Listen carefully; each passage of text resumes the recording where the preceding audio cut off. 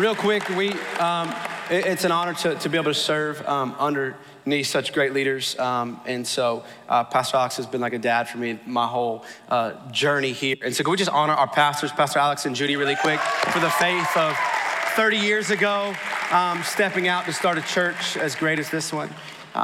So we're in a series in the mix called The Miracles of Jesus. And in this Generations Night, I'm gonna continue exactly where we kind of are in this series in the mix. But before I get there, I just wanna share a quick story. That's actually a very true story, took place last night.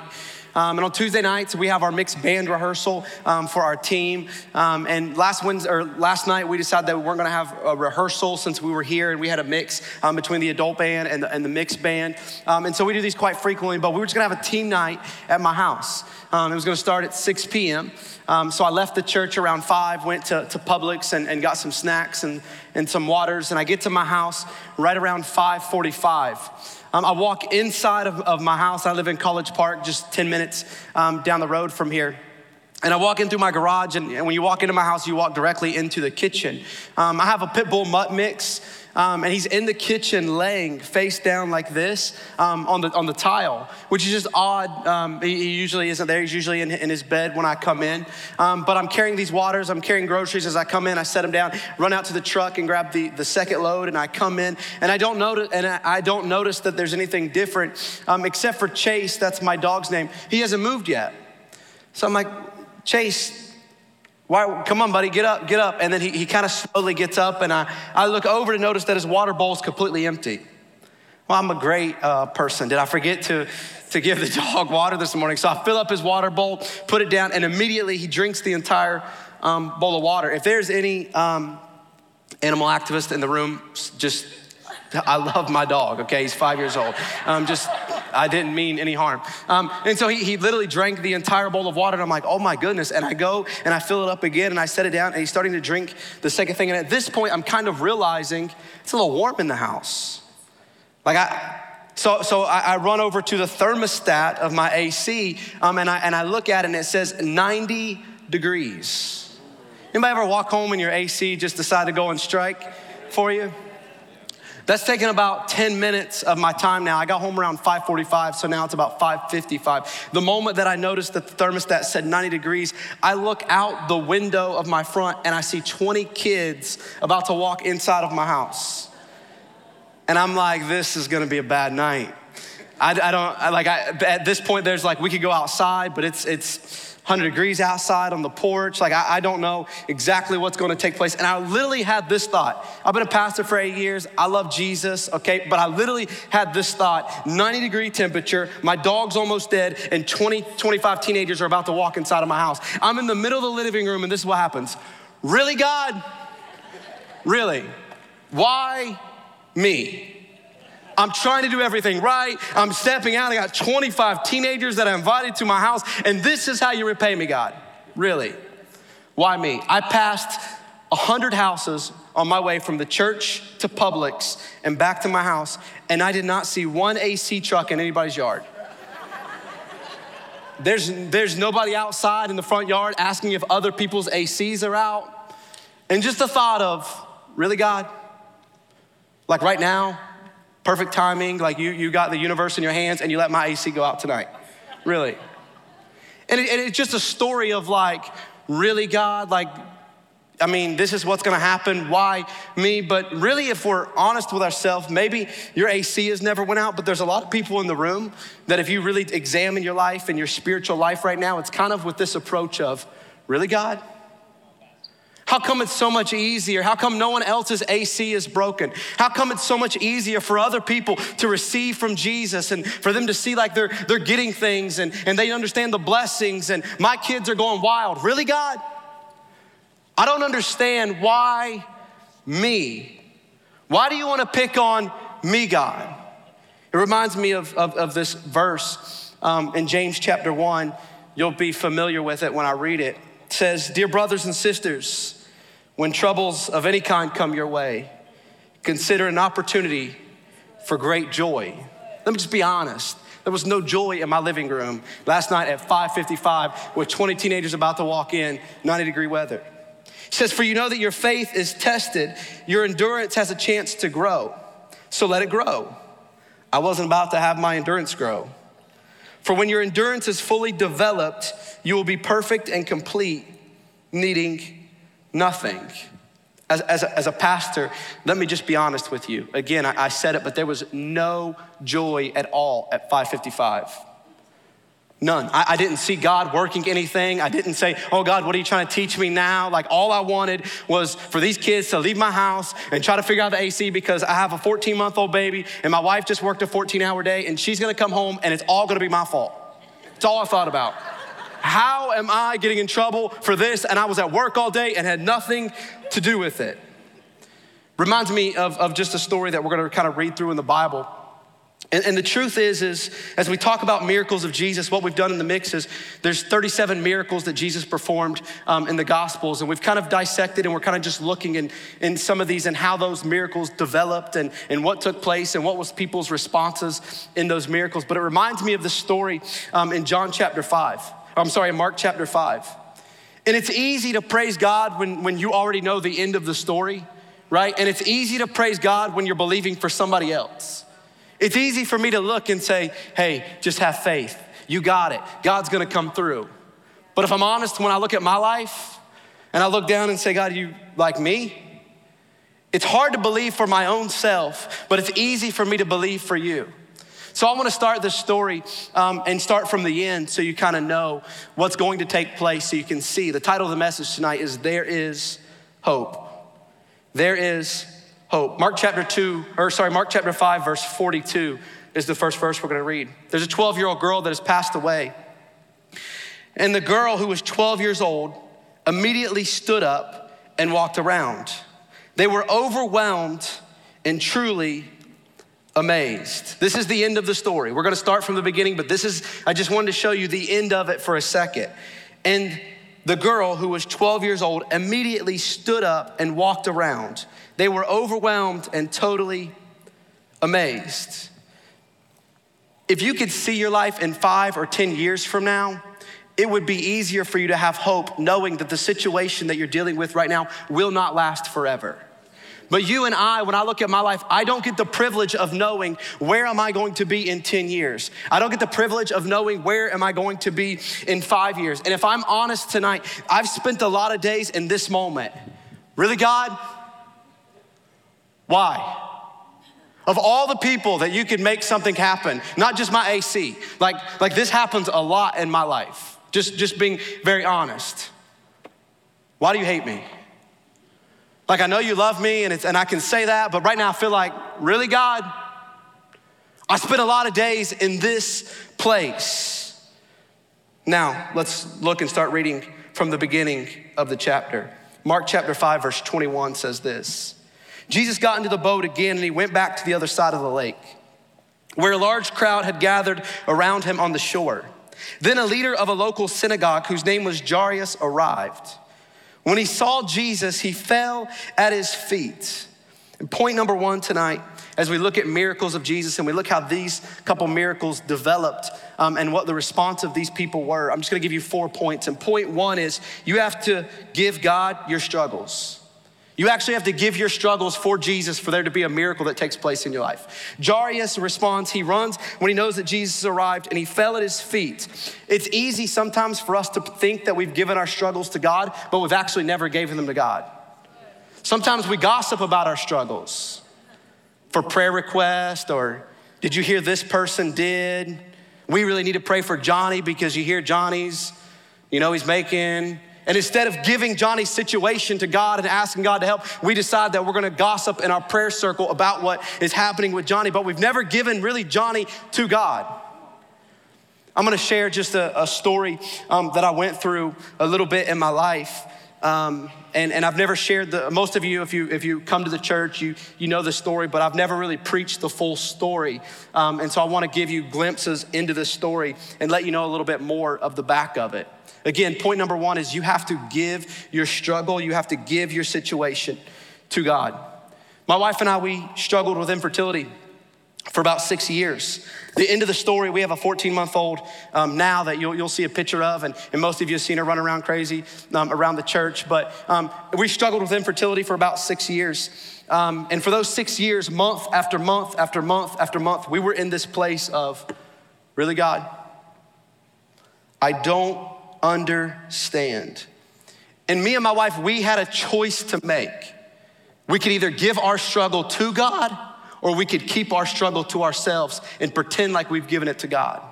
If you've given your struggle to God, just so you know what that looks like, is that you're going after God, pursuing him in the middle of that struggle.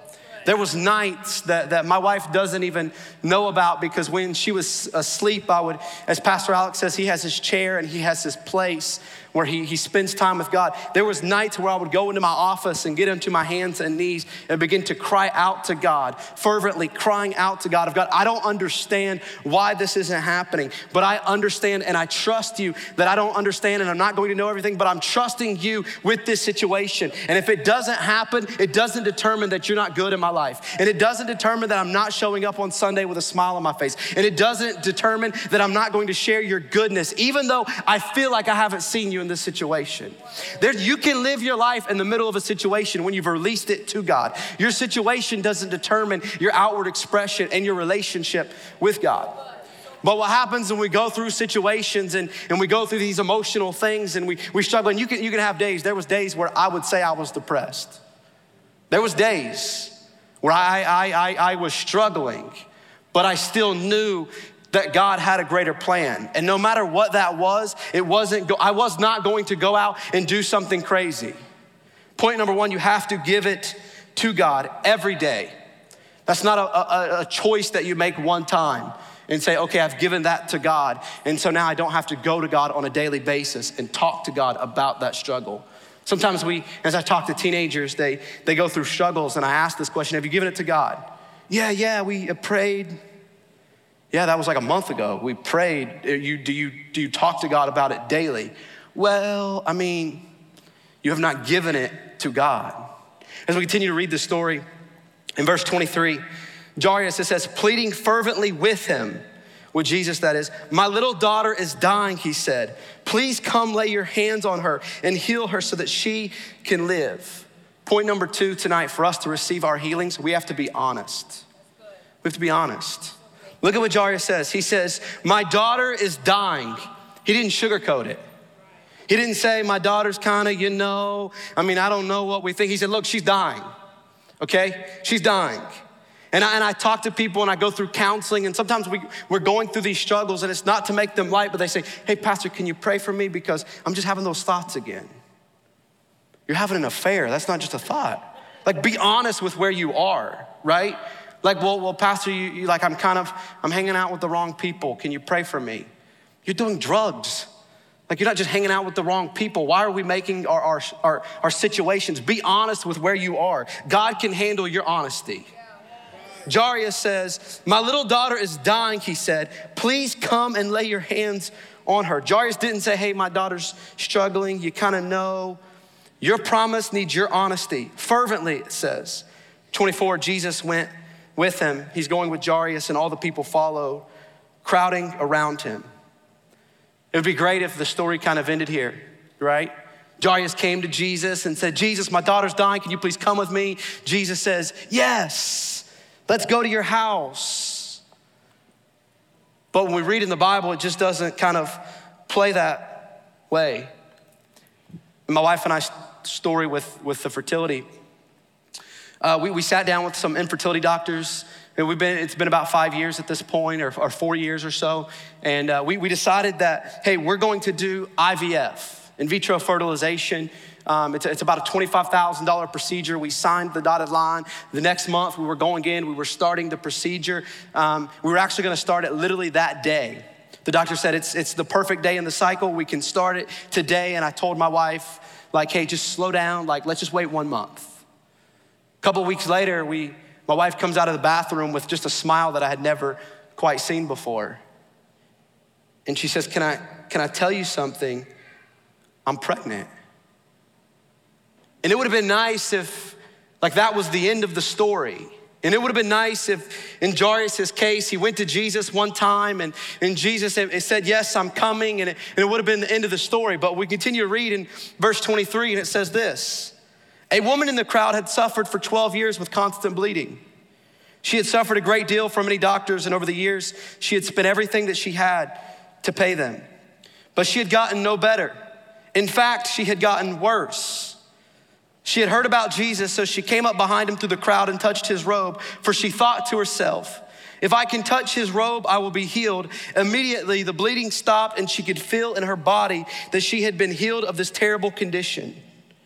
Jesus realized that once the healing power had gone out from him, so he turned around to the crowd and asked, who touched my robe?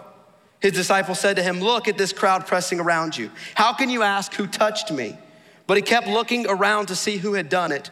Then the frightened woman, trembling at the realization of what had happened to her, came and fell to her knees in front of him and told him what she had done. And he said to her, daughter, your faith has made you well. Go in peace. Your suffering is over. If I'm Jairus, what in the world? Jesus, you were supposed to be coming with me.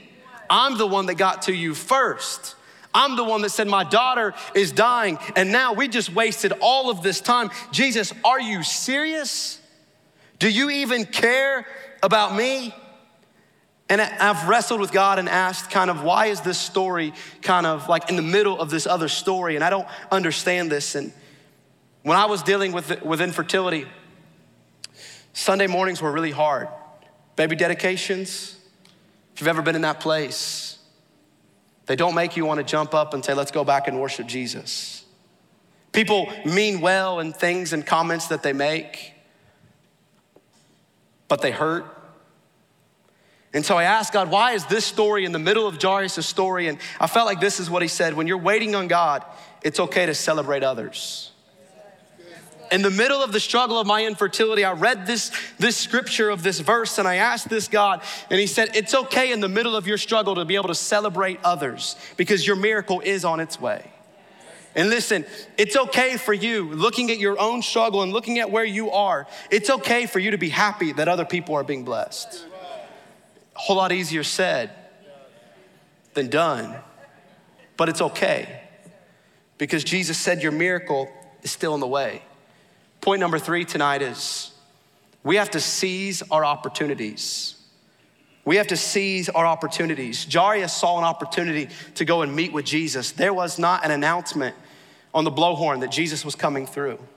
The Bible says that this woman heard that Jesus was coming through. It wasn't a big spectacle thing, but she went and said, listen, I'm not allowed to go in the temple. I'm unclean. I'm not allowed to be in the presence of God because of my situation. I see an opportunity where Jesus is coming through, and it's my last hope. I'm going to seize my opportunity. How do we seize our opportunities? We show up on Sunday morning. We don't miss weeks because we're depressed. Because what if that Sunday is the morning that Jesus wants to touch you and everything changes? Sometimes we use our issues and we use our things to miss the moments and the opportunities that God wants to change our lives forever. We get involved in small groups. It was a group of guys, our pastoral staff and our Pastor Alex's small group that I'm involved in. When I was depressed those days and when I wanted to give up and when I wanted to say it's all over, there's nothing, this is never going to happen. I'm never going to be a daddy. It's not going to happen. It's not in the plans for me, even though that I knew God said that it was. It was the small group that I had to seize the opportunities and take from their faith so that I could have some of my own. We seize the opportunities in moments of worship like this. The Bible says that where 2 or more are gathered, there my presence is. We seize the opportunities by not slacking off. We need to worship Jesus every night like that's our night. Our miracle is coming through. I say this to our teenagers a lot. Change is inevitable in your life. Next year, May the 29th, some of you will have a few more wrinkles than you have tonight. Some of you will lose a few pounds. Some of you will gain a few pounds. Some hairs may be a little grayer. Just for men, they might be a little blacker, I don't know. But if you take a picture of yourself today, you can look back, look at your social media and look at what you posted 1 year ago today. Change in your life, it's inevitable. You don't have to do anything. It's going to take place. But progress is optional. You don't have to do anything for change to take place. Nature's gonna have its way and there's going to be things in your body and you're going to change, but progress is optional. Pick back up the verse in verse 35. Mark chapter 5:35. While he was still speaking to her, messengers arrived from the house of Jairus. The leader of the synagogue told him, "Your daughter's dead." Way to make that story great. There's no use of troubling the teacher now. As Jairus was celebrating or watching somebody else's healing come through, the Bible says that his actually got worse. After our first miscarriage, my wife and I decided that we were not going to go on any more fertility treatments, that it wasn't the plan that God had for us. And if you've done those, God bless you. We just felt like, hey, this isn't the plan for us. And we took about a year and we tried and we did our thing and we tried and thought, God's gonna come through, God's gonna come through. We fasted and we prayed and nothing took place. Till Wednesday morning, my wife came out of the bathroom with this smile that kind of looked like the first smile, and she said, "Can I tell you something? I'm pregnant." No doctors, no fertility treatment. They told us that it wasn't going to happen unless we did X, Y, and Z, and then it was still a long shot, but without anything. About 10 weeks goes by. I remember I came to Pastor Alex and we celebrated and we said, this is our miracle. And the staff we were celebrating what God was doing. 10 weeks later, Tuesday afternoon, we were running an internship here at the church. We had 26 kids in our internship. And my wife sends me a text that says, "I need you to come home. I'm leaving work." Without even her telling me what was taking place, I knew. My situation, the miracle that I thought God was coming through for just got worse. As Jairus looks and he says, this woman that just got her healing, if God can do it for her, he can surely do it for my daughter. Let's go, Jesus. And the instant the servants arrive and say, "Jairus, your daughter's dead. It's not worth it. Forget about it. You don't even need to go any farther." Point 4 is, and probably the greatest one tonight, is we have to remember our promises. God wants to remind you of your promises tonight. Every bad moment that's taken place in your life, every moment that you've said has been a back thing, every time that you've been in a corner going, "Why, God? I don't understand. I look around, it just seems so easy for everybody else. Why me?" James chapter 1 verse 2 says, "Dear brothers and sisters, when troubles of any kind come your way, consider it an opportunity for great joy. And this is way easier said than done. But when you can remember your promise, you can remember the joy." Because when you can remember the promise, you know the end of the story. Even though we see where Jairus is right now, we read the end of the story to know that his 12-year-old daughter is going to get up again. And even though he doesn't know it, and even though that he can't see it yet, when we remember our promises of point number 4 of the miracles of Jesus, and we know that he's told us something, it doesn't matter what it looks like, but we consider it joy when it even gets worse and worse and worse. And I know it's harder said than done because we know it's going to be a greater story in the end because we can remember the promise. Mark chapter 5, continuing verse 36. But Jesus overheard them and said to Jairus, "Don't be afraid, just have faith." A whole lot easier said and read than done. Verse 37, then Jesus stopped the crowd and wouldn't let anyone go with him except Peter, James, and John, the brother of James. When they came to the home of the synagogue leader, Jesus saw some commotion and weeping and wailing. He went inside and asked, "Why is all this commotion and weeping? The child isn't dead, she's only asleep." The crowd laughed at him, but he made them all leave. Sometimes if people can't believe your promise with you, they have to leave. And that's not, I'm being bad to them, I'm not being Christ-like, but if they're pulling you down, sometimes you have to make a step to say, you can't believe my promise with me, then I can't have you in my life, because the people that you put around, the top 4 or 5 people that you put around you are the greatest influences of your life. If those 4 or 5 people can believe in your promises, in 3 years, you'll still believe in your promise. If the 4 or 5 people around you can't believe in your promise, in 3 or 4 years, you won't believe in your promise anymore either. I love that the Bible says, he says, but he made them all leave, all of them. You know, it's better to have a few people that can believe in your promises than a crowd around you that can't. And you may say, but I feel so lonely.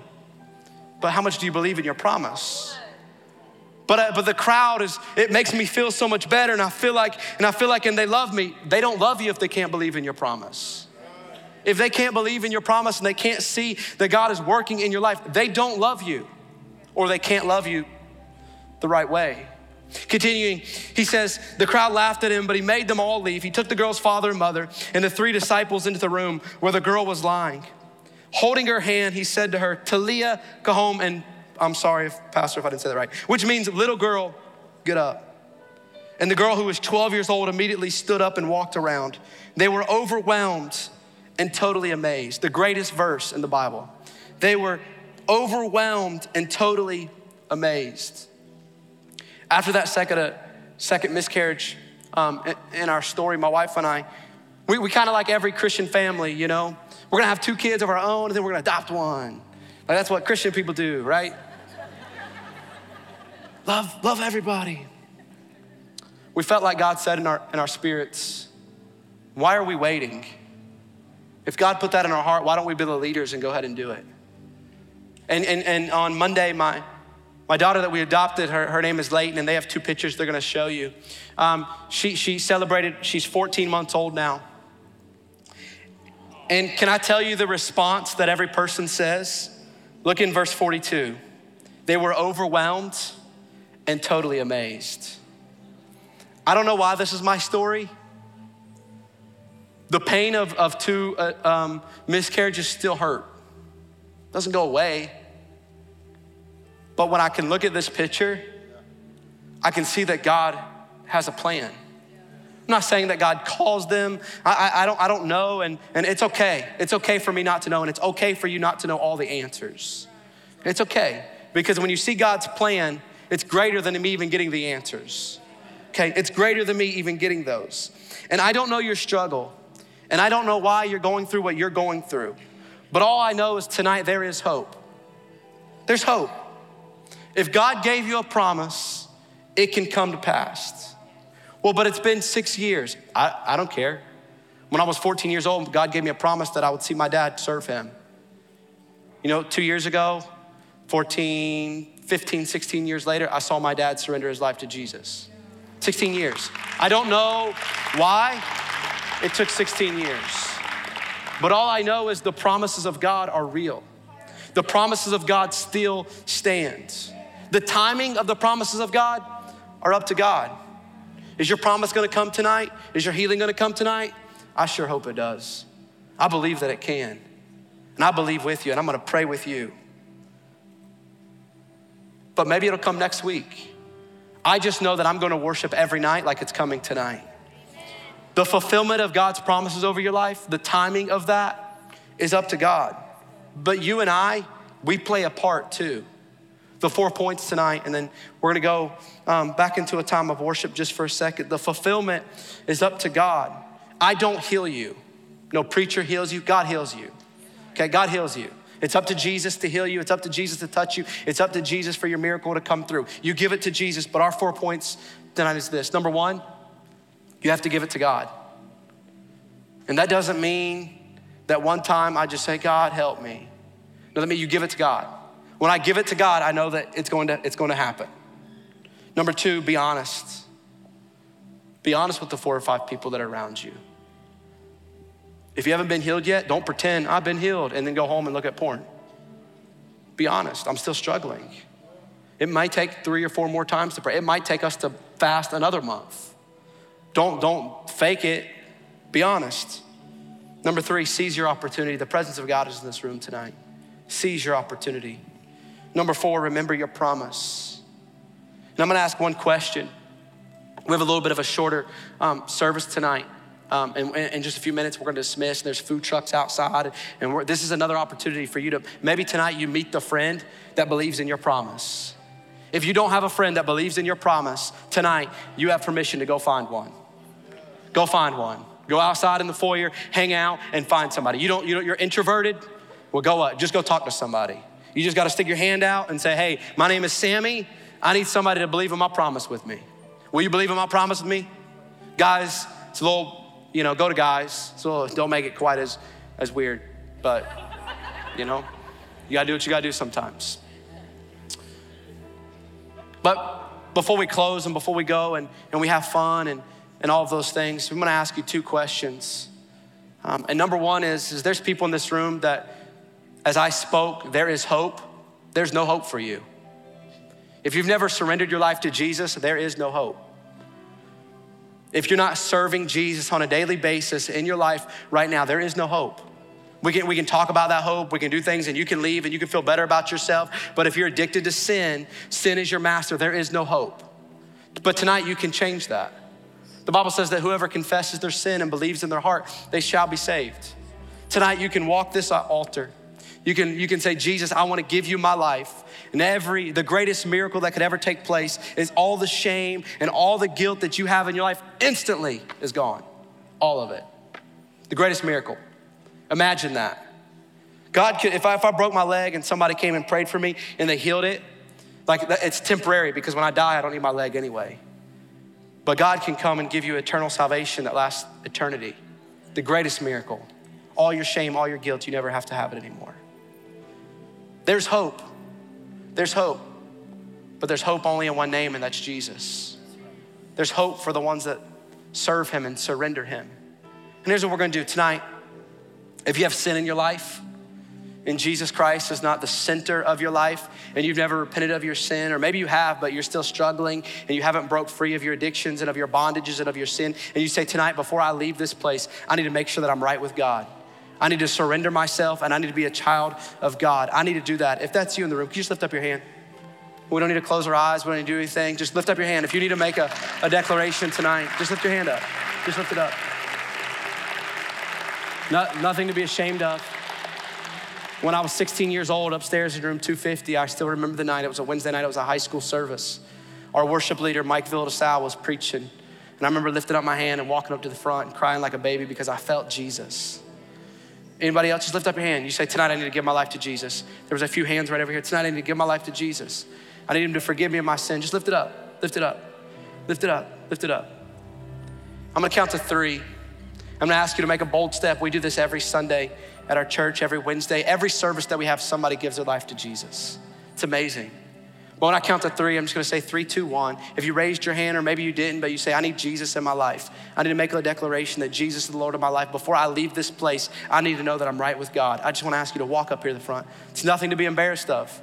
So far this year, over 500 people have done this and made this declaration in our church. So if you say, you know what, I need to give my life to Jesus. 3, 2, 1, come to the front, meet me up here. Doesn't matter how bad, doesn't matter how big. Tonight, Jesus wants to meet you.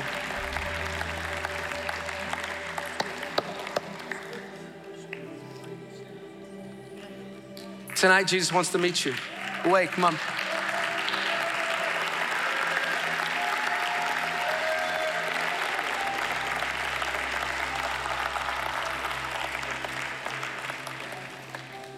I'm gonna say this prayer, and there's nothing special about my words.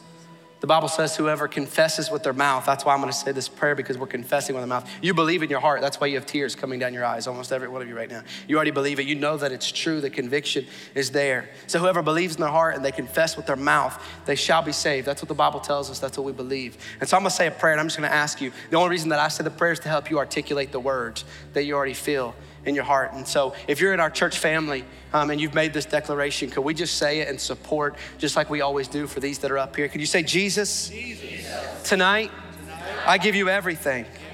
I know that you died for me. I know that you raised to life so that I could have life. And tonight, I receive that. I ask you to forgive me and wash me clean of all of my sins, all of my mistakes. Tonight, I choose to serve you and give you all of me. In Jesus' name, amen. Amen. Hey, I'm so proud of you, but this isn't the end. This is just the beginning. Because it's not just something that we do one time, but Jesus wants to have a personal relationship with you. And we as a church want to help you understand a little bit more about that, what that is and how to make a next step. So this is Pastor Dave, and he's just gonna take you in this room. It's not weird, it's just gonna be 30 seconds or to a minute. And we just wanna be able to answer any questions and help you understand what's taking place in your life and why you have tears and why you have those. So if you can, just walk right here with Pastor Dave really quick.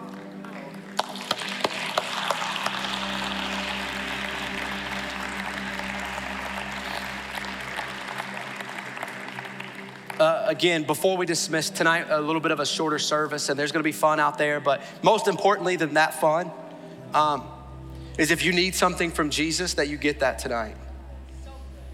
More importantly, we're gonna go out there and you can get a burger or whatever, but more importantly, I don't know where everybody is, but if you're in a place of why God, if you've lost faith in some of your promises, some of our pastors and our team, we're gonna be up here and we wanna pray for you. We're gonna go back into a time of worship. Maybe you just wanna go back into a time of worship. You don't have to walk out. You don't have to go out there. Service is gonna continue, but if you wanna go out there, I'm gonna do a quick prayer. We're gonna dismiss, but when I say that prayer, listen, if you need something from Jesus tonight, don't leave this room till you get it. Well, what if I'm here for a long time? I might get in trouble for saying this, but just stay till you get it. I don't know. I'll stay with you. Jesus, I just thank you that there's hope in this room. God, I thank you that your presence is in this room.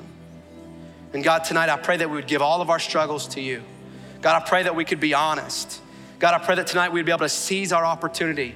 And I pray that tonight we would remember the promises that you've given us. And if you've given us those promises, you are faithful to complete them. You are faithful no matter what the situation looks like at this moment. You are a promise giver and a promise keeper. In Jesus' name, we just thank you, God. And I pray for every person that's gonna walk up here that needs you in the midst of their life right now, God. God, I pray that as they walk up here, you would meet them exactly where they are. In Jesus' name. Amen. If you need something from Jesus, before you leave, the altar's gonna be open and we're gonna go back into a time of worship. But if you wanna go out for some community time, out in the foyer, there's some seating and there's some food trucks and stuff like that. If you can, just be respectful of the people that are coming to receive from God at the front. And so just walk out through the back. And we love you guys. Sunday morning, 9 and 11, there's services right here. Students in the mix, we meet right here, 11 o'clock. Student section's right up there every Sunday. God First this Sunday. Encounter signups are going on. Also, youth camp signups are due this Sunday. You can see us at the info booth for that. Hey, if you need prayer, if you need something from God, don't stay in your seats. Come up. Let's believe and let's go after God.